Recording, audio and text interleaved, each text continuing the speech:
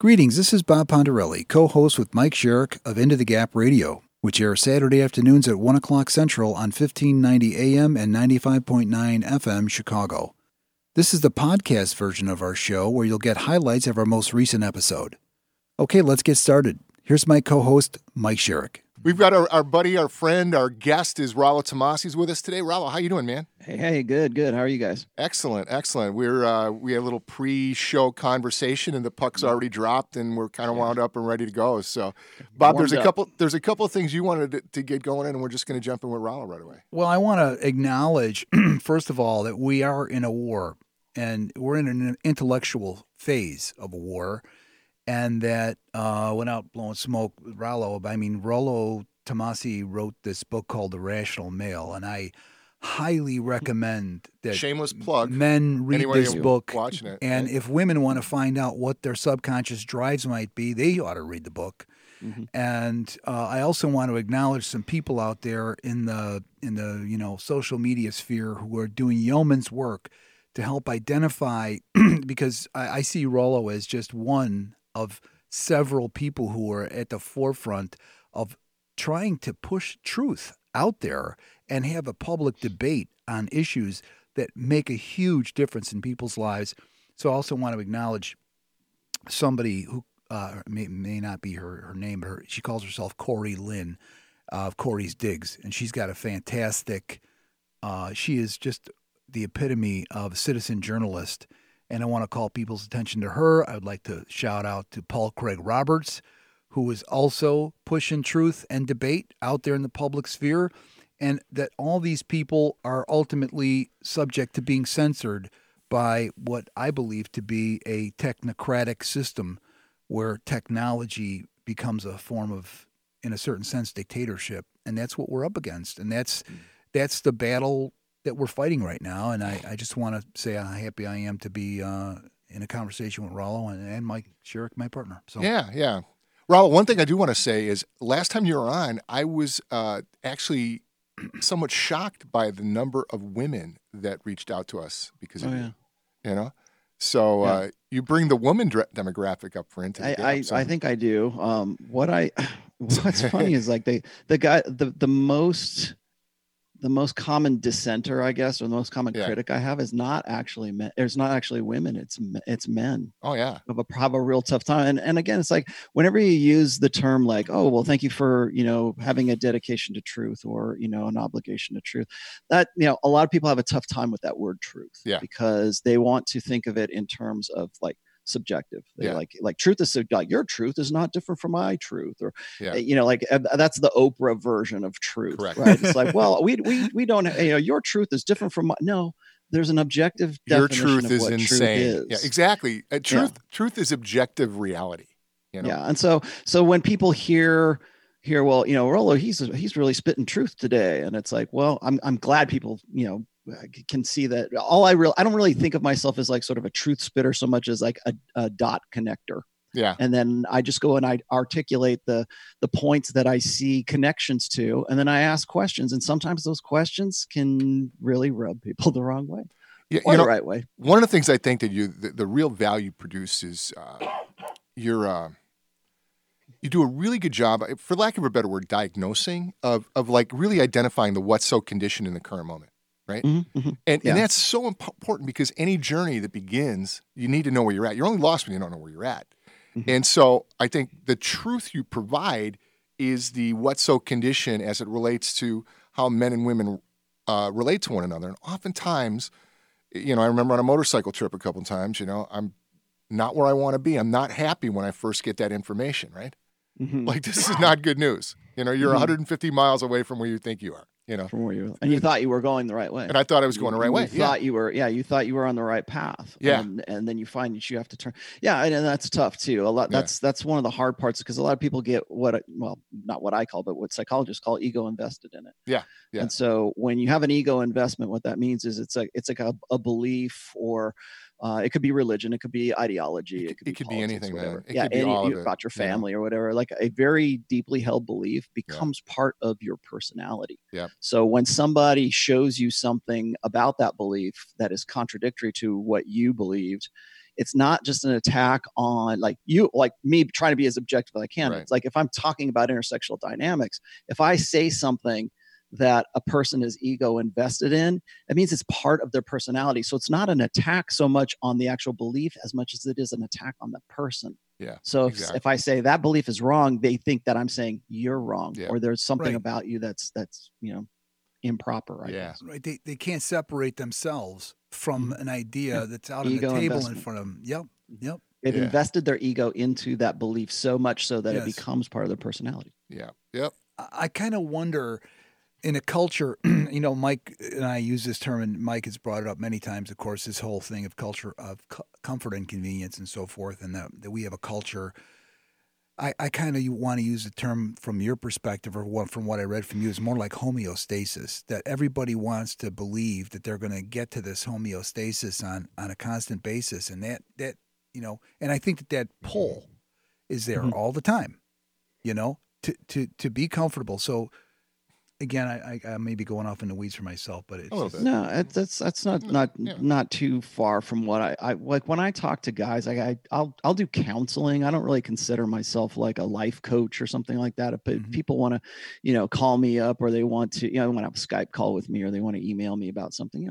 I'm good with that. I'll be happy to be a counselor for that guy. But what a lot of these guys do is that you're right. They want to get to a state of contentment. They want Right. to Yeah. feel like as There if you they go. that Boom. they're good where they're at. And so like Right. and I describe it this way: as I don't believe that human beings are meant to be content. I believe No, that we dude. are meant to be discontent, and our lives are various degrees of dealing with that discontent. And there's two ways we can do that. We can do that creatively and Yeah. constructively, or we can do that destructively. Now that's not the same thing as saying, well, oh, your life is crap and it's always going to be crap, and so all you got to do is just maximize it not being crap. That's not what I mean. What I mean is, like, we can, like, for instance, like, I can go and get a degree at the college or something like that, and I can spend 4 years grinding for that degree and really thinking about, oh man, it's going to be so great. I'm going to finally be content once I have this degree. I'll get a great job. Right. My life's going to improve, blah, blah. And then 3 months after you've got your diploma in your hand, you're like, okay, what do I do now? Now what's next? So it's like Right. dealing with this constant discontent. But a lot of people deal with discontent like destructively. Yeah. They find habits that, whether it's drugs or alcohol or sex. ways of thinking that Yeah. are Right. destructive. Rollo, I love what you're talking about, man, because like the first tenet of Buddhism is that life is a struggle and it's difficult, right? And I think one of the things that's happened in our modern culture is that we have chosen comfort as an anesthetizer to engagement in life, right? Or we believe that it's a goal state. Well, exactly. It's Right. like that's what Exactly. success is. If you got the 3,000 square foot house and you drive the luxury vehicle and you're making all kinds of dough and you're insulated and you live in a gated community, you've won the game. There's even, do you know that the second level of Corvette, the brand new mid-engine Corvette, the American sports car, they market that to be comfortable? Yeah. Well, and that's, I don't know. That's I think that gets back insane. to it's our need to, like, say, when it comes down, like, I know Jordan Peterson talks about this all the time. Now it's like, it's very much that Buddhist concept of like, well, life is just crap, and you just have to find ways to mitigate that crap from being, worse than the worst. Right. Yeah. And say, I don't necessarily believe in that. I think that there is such a thing as like, there's no such thing as contentment, but there's dealing with discontent. And that's one of the things that makes human beings a very successful species, is because we're not, we could be content for a while. Yeah. Or maybe like, if in a religious context, people will say, well, you can only find real true contentment with God. Okay, well, fine. But in this life, you're not going to be able to be content for very long. You can deal with, I don't think that human beings can stand or can deal with contentment for very long. You'll be really boring. We find ways to either self-sabotage or we find another mountain to climb. Yeah. Right. Well, I think that's the whole thing. It's what you're talking about, this engagement, which is at times difficult, and a struggle is also at times what helps build our resilience and our experience of being alive and making it fun, right? Yeah. And cool. I mean, our friend, The commander? yeah, our friend the commander, this guy's in hand-to-hand combat 24/7, right? Right. And I don't think he's ever content. He's an adrenaline junkie, though. Yeah. And certain guys, and are, I think, but it's authentic to him. I think Absolutely. some guys are adrenaline junkies because they're, they don't know what else to do. But I'll give you another thing to think about here too is we're gonna have to break in about 30 seconds. We have this idea that we can be content, or like you were saying, comfortable. Yeah.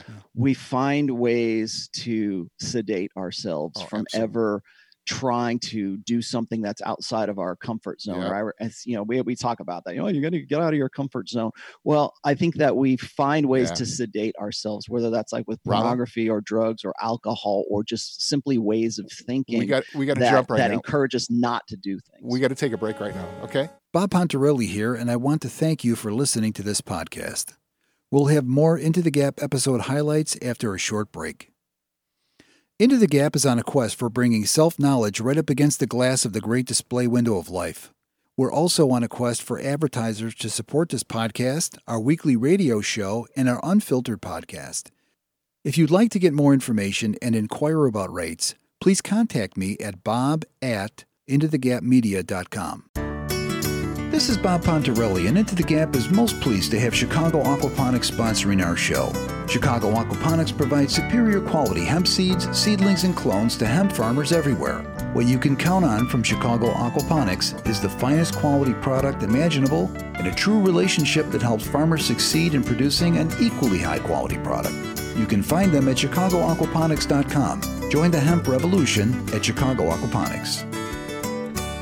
Greetings, this is Bob Pontarelli of Into the Gap, and we're really psyched to have the High PSI company sponsoring our show. High PSI was founded in 1976 and provides the industrial cleaning industry's finest pressure washers and cleaners. High PSI also carries Coulson Ice Blast technology, which is a cost-effective and environmentally responsible cleaning system that delivers a super high-quality finish. You can access their services and a competent, dedicated staff through their website at highpsi.com, or just give them a call at 800-666-3900. So we're back with Rollo Tomassi, author of the book The Rational Male, and exploring issues. Really, what I kind of see out of all this, given our current milieu, and a lot of the stuff, I can't acknowledge you enough, Rollo. In the last probably 2 months, your tweets are so dead on, and your observations. I was talking to Mike on the break, like, how do you work what you do into your day job? is really something, because and I really, for me, it occurs as just the kind of commitment that we want to see more of, but that we see is also sorely lacking in the culture. It's just like a kind of like what's the word, gritty commitment to being of service. Mm-hmm.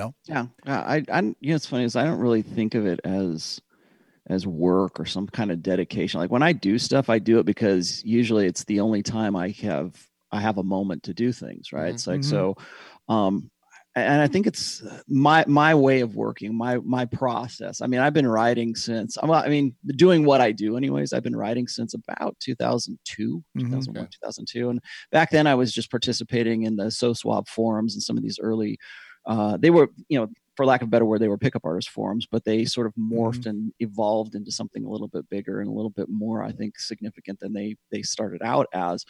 And then, there really wasn't even what was called a manosphere or the community or whatever back then, or red, quote unquote red pill. There was nothing like that back then. It was just guys coming together and sort of comparing notes. And I was, I was going to school at the time, and I was also working at the time. I've always been very, talk about discontent, right?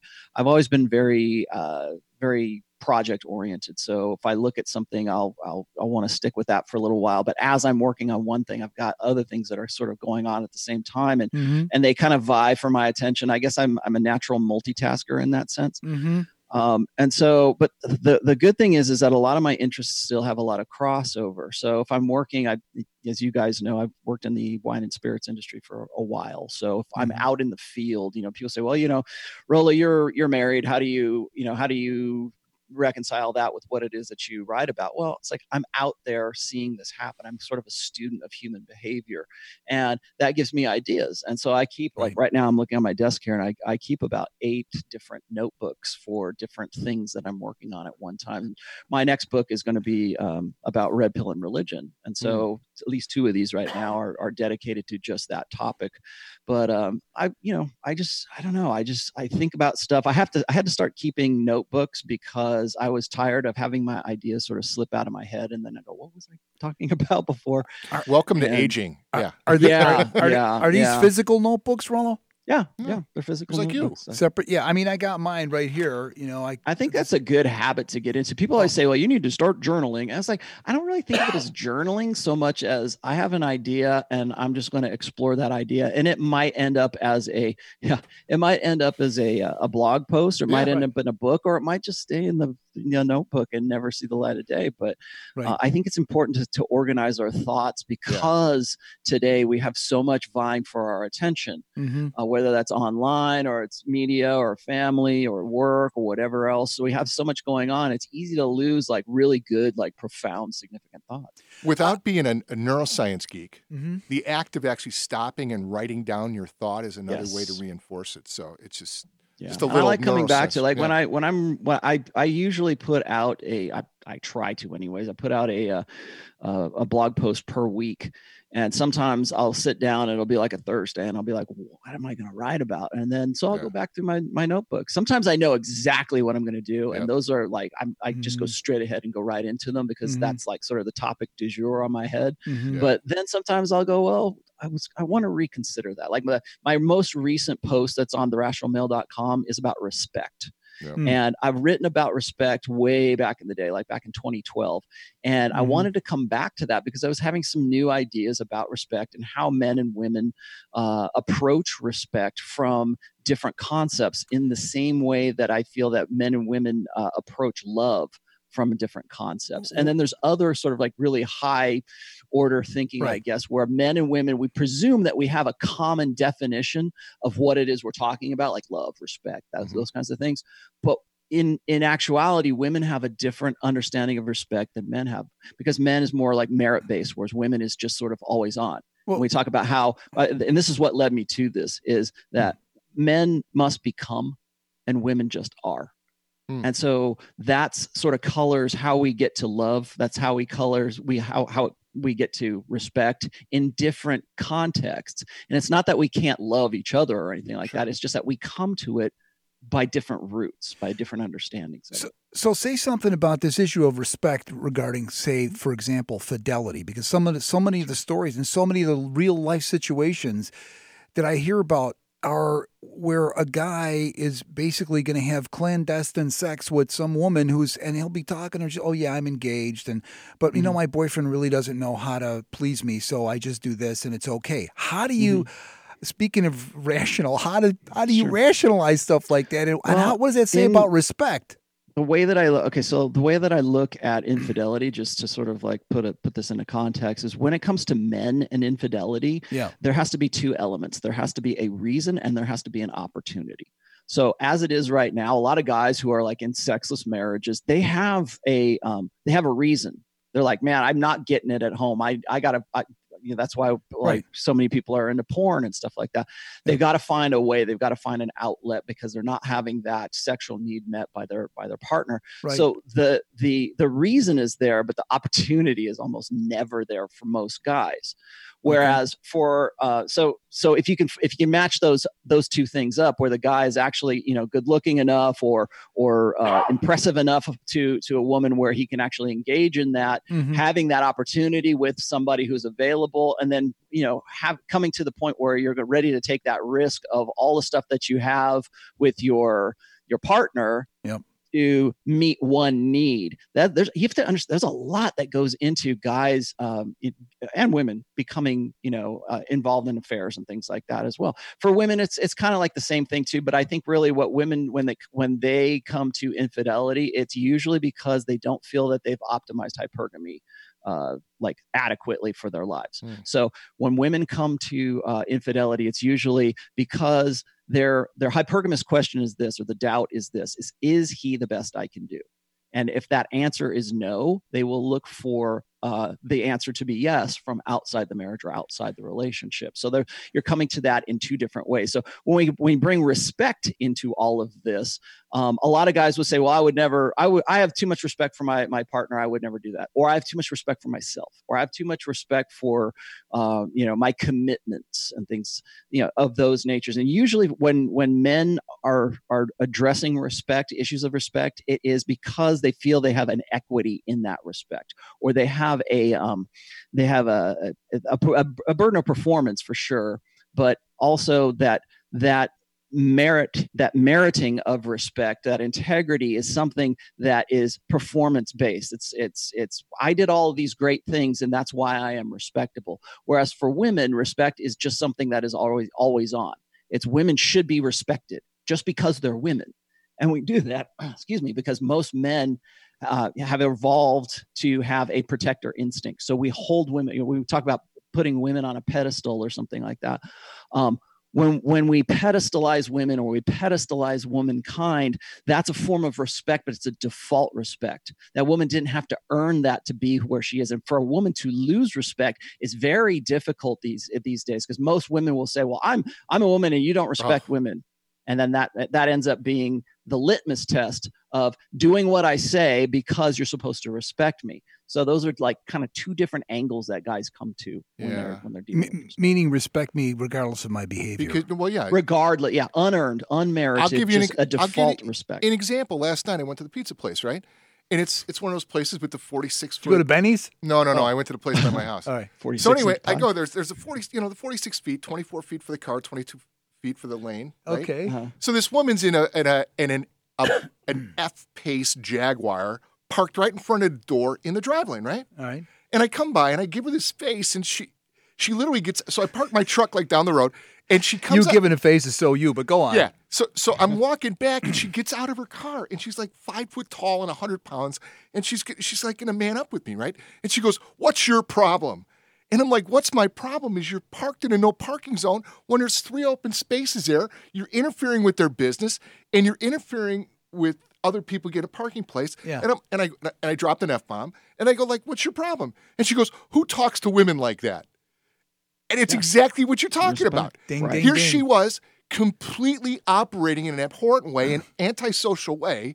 And you stand there and listen, I wasn't going to say anything to her, but she gets out of her car and she's going to muscle up on me. I said, girlfriend, come on, Because that's a context. There is a presumption of a default respect for women. Exactly. And even when women are in the wrong, they can default back to that. They can fall back on that you don't respect women. And therefore, this conversation or anything you have to say is null and void because you don't respect women. That's why, like you were saying before, is when a lot of people give me like criticism, or they're my detractors will always say, well, you don't respect women, or you're a misogynist because you don't respect women. And I'm like, well, I'm approaching respect from a male perspective. Yeah. So when I look at it this way, I say, well, what do you do that's respectable? Like for you guys, if for my impression of you guys, whatever your integrity is, whatever your respectability is, like what makes a man respectable are the things that he does, like what, how he acts, what what his history is,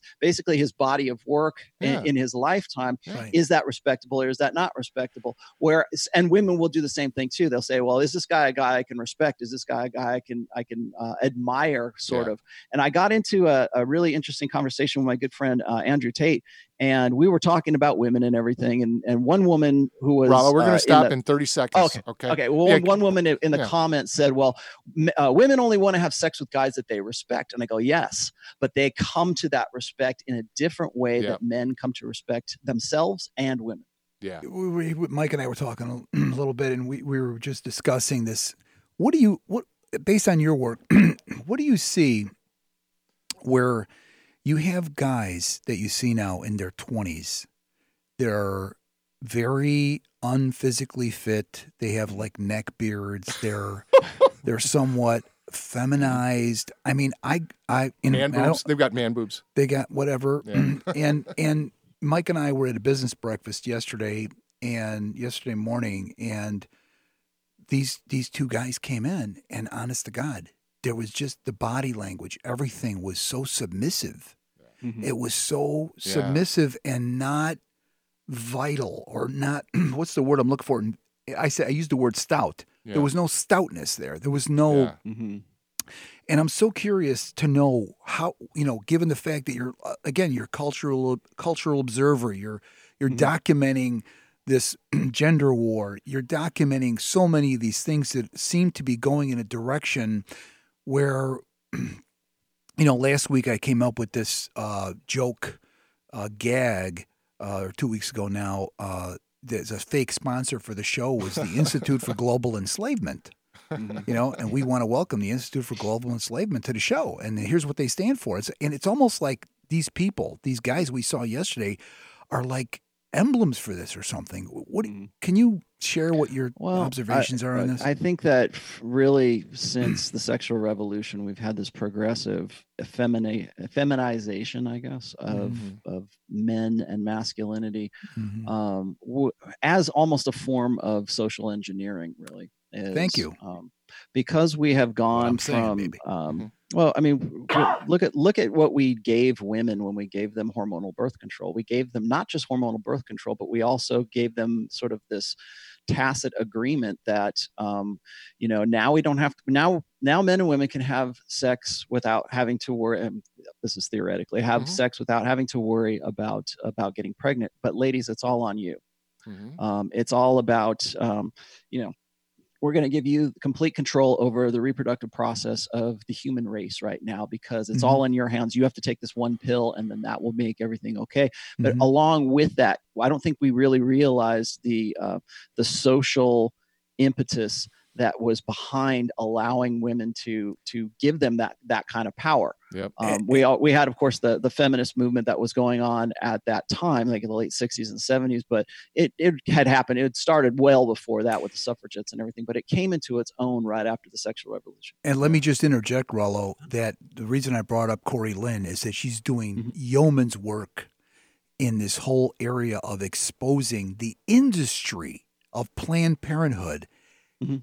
linked with the pharmaceutical industry Mhm. that is pumping all this hormonal stuff out there, and the transgenderism and all this happening all simultaneously in this one Right. giant blob. Well, and then you know? and that's it's funny is like that is one aspect of this, and I people will say, well, where is this coming? They think it's this like tinfoil hat stuff. Like they think Mhm. that this is like, oh, this the Illuminati? We're all coming together. It's like no, I think really what it is a confluence of like sort of changes that have happened in the wake of the sexual revolution, in the wake of hormonal birth control, in the wake of giving women unilateral control over the human reproductive process. And I don't think that like we wouldn't dare tell a woman to be more in control of her sexuality, because that would seem like men being patriarchal and misogynist, and saying, look, there are some bad things that go along with this if you don't keep in mind that there's some bad things that go along with hypergamy. But people don't, they don't realize that. And so we see things like abortion, like you're talking about, or we see child support laws. We've shifted from a marriage-based model of raising children to a child support-based model of raising children as a result point. of the sexual revolution, of those changes. Mhm. I did a show just a day ago with Pat Campbell about the rise of polyamory. Why is that a new thing? Why is that something that's becoming more and more popularized, just even in the last like year and a half? Right. Well, because we've shifted away from monogamy as the norm, and we got to find alternatives to that. So here's an alternative, and here's some other things that go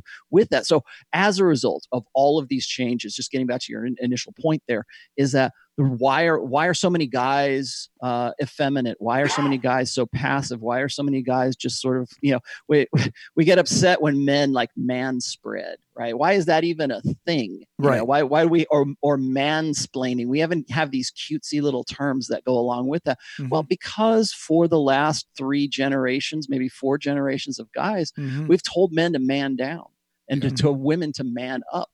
And so when we get to a point where we have to put the sexes together and we have to live, we would like to believe that egalitarianism is in some way desirable, as if that's going to make for a better union between men and women rather than the natural complementary evolved order of it. When we do that, what do guys do? Well, they naturally want to be more submissive. They naturally want to say, well, I need to be more vulnerable. They're taught that all the time. Vulnerability more is strength. sensitive. Is strength. To be more like a woman is to be more attractive, like to identify with the feminine. So we say, you need to get in touch with your feminine side. We presume that there even is a feminine side. Yeah. Okay, this is Jungian psychology, but we presume that men must have a feminine side. And if so, then the reason why they're less perfect than women is they can't get in touch with that feminine side, or they have a difficult time doing that, because if they were more like women, if they could transition from male to female, that's why we see little boys as old as 3 years old. We say, oh, well, I guess you were born the wrong sex, so now we're going to give you hormone blockers and all this. That's because it's more advantageous for you to be a girl than it is to be a guy. Right. Now, take that out of the realm of being a child and then make these adults, and you get those guys that you saw at the overweight man boobs guys at the convention you were at. Well, the one thing, there's this woman online, and she's a coach for men to help men. There's several of them. I know. Yeah. I probably know who you're talking about. Yeah. But I know several of them. That's the grift. Yeah. And it's easy to do. So, and what she does, is she just indoctrinates these men into becoming these lady boys or something. She reached out to me after my TED thing, right? And she wanted to get in touch because, what I talked about, Rollo, was just about men being responsible for the breakdown and the abdication of masculinity. And so she said, we got to work together because you get it, And then she starts telling me what she's doing, and it's all BS. And she's got all these guys that are all like bowing to her like she's some goddess that have completely played the role of beta. And I'm like, this dog don't hunt, guys. This is nonsense. And then she's like, well, you're not in touch with your feminine side, Mike. You're not. I don't know. I love what you said. I don't think I got a feminine side. I don't know where it's at. No, and that's an interesting presumption, because when we talk about those things, I am not a big fan of psychologist Carl Jung, and anybody who's read my stuff understands why I'm not. I won't go into that right now. Got some scathing words for him. Yeah. Well, I think it's time we move past all of that crap. Well, I like the darkness, like coming together with you. We can now map. We have more information today in 2019 and going into 2020 when it comes to mapping the human genome, understanding brain architecture and neuroscience. Yeah. We have more understanding of sociology, anthropology, and all of these other fields that back when Carl Jung and all this other stuff, which we've standardized upon, was sort of in its larval stage, becoming developed to what it is. We've standardized on a way of thinking about men and women that was established back in like in the 30s, right?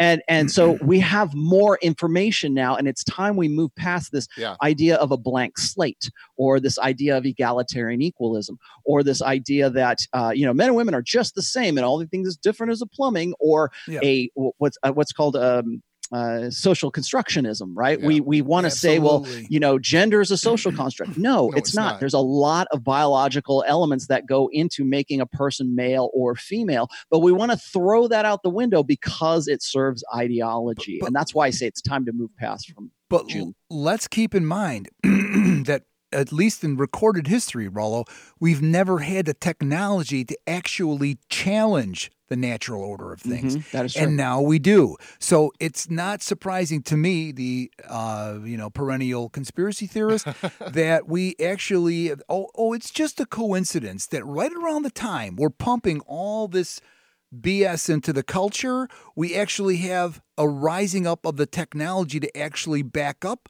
the insane social constructionism that we're proposing, because we're just a few steps away from being able to back up that social constructionism with an actual scientific kind of thing where, sure, you can make you into a unicorn if you want. Right. I mean, it's funny you should say it. I've been this is one of my side issues right now is in China, and you've probably heard this, that they have they've created gene edited babies now. Yeah. So We brought this up last time. we're getting to the point where we know how to, edit our the helix, right? The genetic helix, so that we can have, if you want to have a blue-eyed baby, blonde-haired baby, we can do that. You can have a designer baby. And so what I got into is this and said, well, so if there's a gay gene, can we edit that out because that is abnormal, or should we just leave that in? And people lose their minds when you present that as a question, because do we see? Let's presume, I don't believe in a genetic root for homosexuality. I think it's far more behavioral than it is anything else. But let's just say, for sake of argument, that there is a gay gene. Yeah. Should we edit it out? Right. Should we? Or the other one was Down syndrome. We can actually ensure right now that there will never be another Down syndrome baby. Yeah. Should we do that? Well, is that something? And that's based on ideology. That's based, our ideology is getting to the point now where we will be able to use that ideology to direct our evolution. That's right. Yeah. And just as a little aside, just 2 days ago, I didn't tell you this, Mike. Yeah. The Chinese are saying, we're now hybridizing pig and monkey, pig-monkey hybrid. Yeah, pig-monkey hybrid. We can do things like that. We can, Island of Dr. Moreau, right? Absolutely. Absolutely. Rollo, what I want to talk to, we're going to have to take a break in a couple seconds, but what I want to really get into is behind here, I think there's a bigger question. It's one of ethics. That's right. And every time there's a breakthrough in technology, either be it like electronic technology or shifts in social construct, which is a shift in technology. With every shift in technology, there's an ethical issue that follows behind it because there's an impact that's unforeseen. So let's talk about that when we get back. You're listening to Into the Gap, the podcast, where we bring you highlights of our weekly radio show, which airs Saturdays at 1 o'clock Central Time on WCGO AM and FM, Evanston, Chicago. If you'd like to get in touch with questions, comments, or to inquire about sponsorship opportunities, please email me at bob@intothegapmedia.com. Let's go back to the show now. Here's my partner, Mike Sherrick. We were, what we were talking about? We were talking about, you were going to say something, right? No? No, you brought up something at the end that you wanted to address when we came back. Yeah. Rollo probably may remember, maybe not. It just slipped out of my mind. Yeah, we were talking about ethics. Oh, that's right. Mm-hmm. Yeah, so we were talking about ethics. And one of the things I'm seeing is all this breakthrough in technology, and especially like in the area of transgenderism or male feminism or all of this stuff, there's this absence of questioning and absence of looking at the impact of it. And that's really what ethics is about, is looking at the impact of changes in society, culture, or technology, right? Mm-hmm. And I would love to get your take on that. It's like, where does ethics fit into this thing? Well, I'm of this opinion is that we should be amoral in our observations, but we should use ethics in our actions. Today's tweet to what those observations are. Yeah, you like that tweet? Yeah, I loved it. So that's awesome. That's another one that I did. Yeah. No, I think that we're fast approaching, and this is a little bit above my pay grade here, but I think we're fast approaching a time where our ideologies are going to directly affect our biologies, our evolution, where we're going to go as a human species. And we kind of are, like I was just saying before, we kind of already have seen that with hormonal birth control back in the 60s. And we handed that control over to women like unilaterally. Right now, let's just be straight about why we did that. It was to get laid. It was to get laid. Yeah, we wanted to get laid. It was that simple. And we adapted to it. Yeah. And so what we essentially told women was like, okay, guess what, ladies, hey, we can finally have sex with you. You're in control of it. Yeah. You get to say who has sex and who doesn't. You get to say who gets to reproduce and who doesn't. Yep.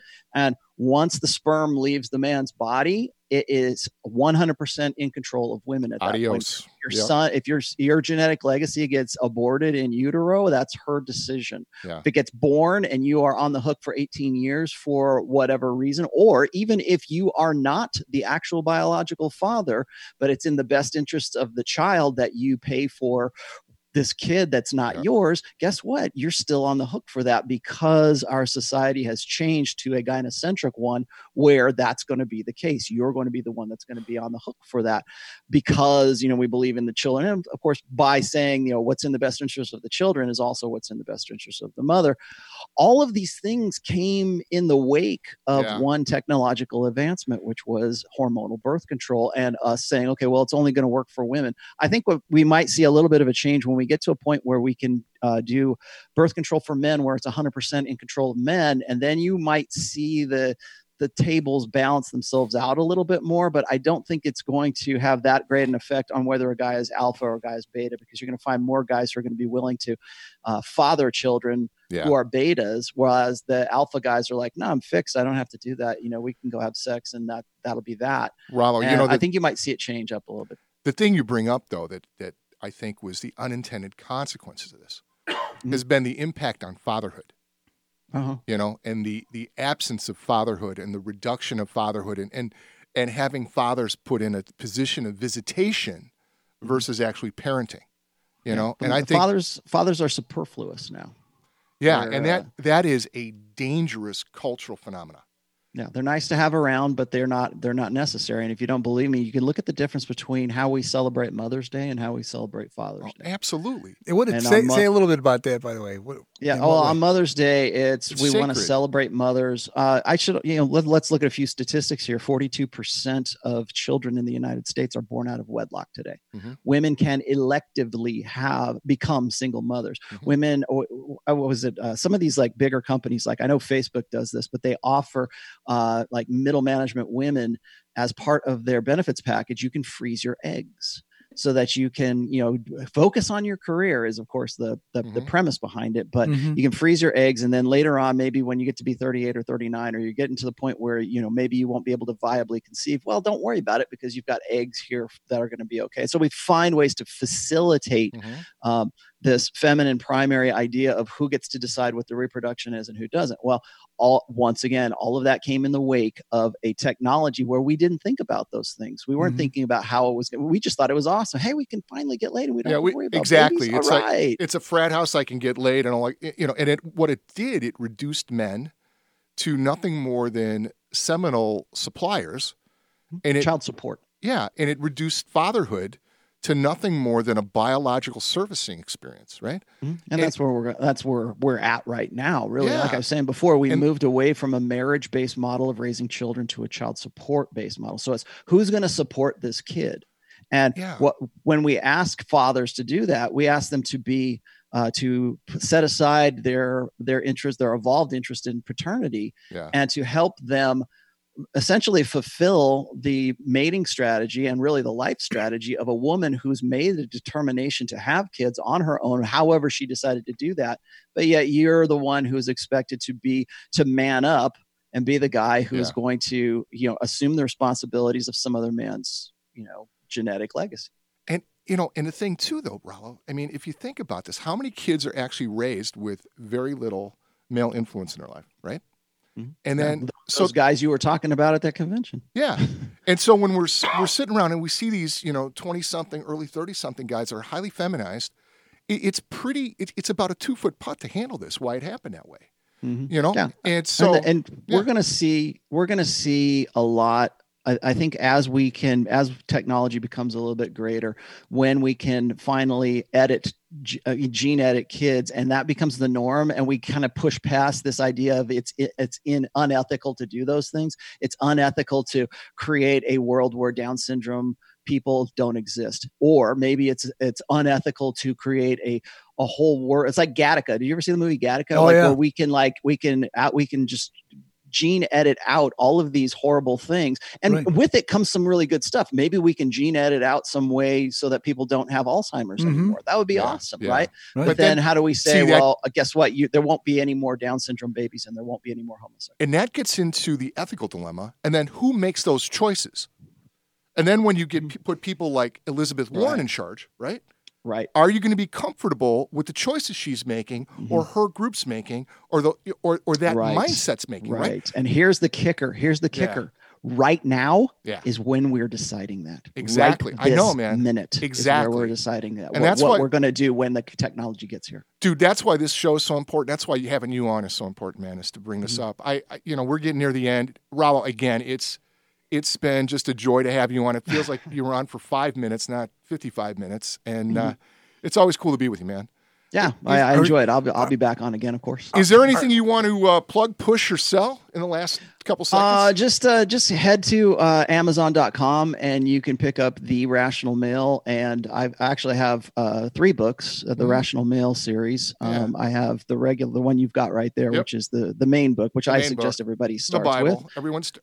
Yep. And then I have Preventive Medicine, which is a timeline for what guys can expect from women in the sexual marketplace at different phases of women's maturity. So I go all the way from 15 years old all the way up to 50 years old for women. All right, brother. And then also I have my 3rd book, which is Positive Masculinity, which is it deals with actually a lot of the stuff that you and I have been been talking about here, which is positive masculinity, social issues. Parenting. All right, kids.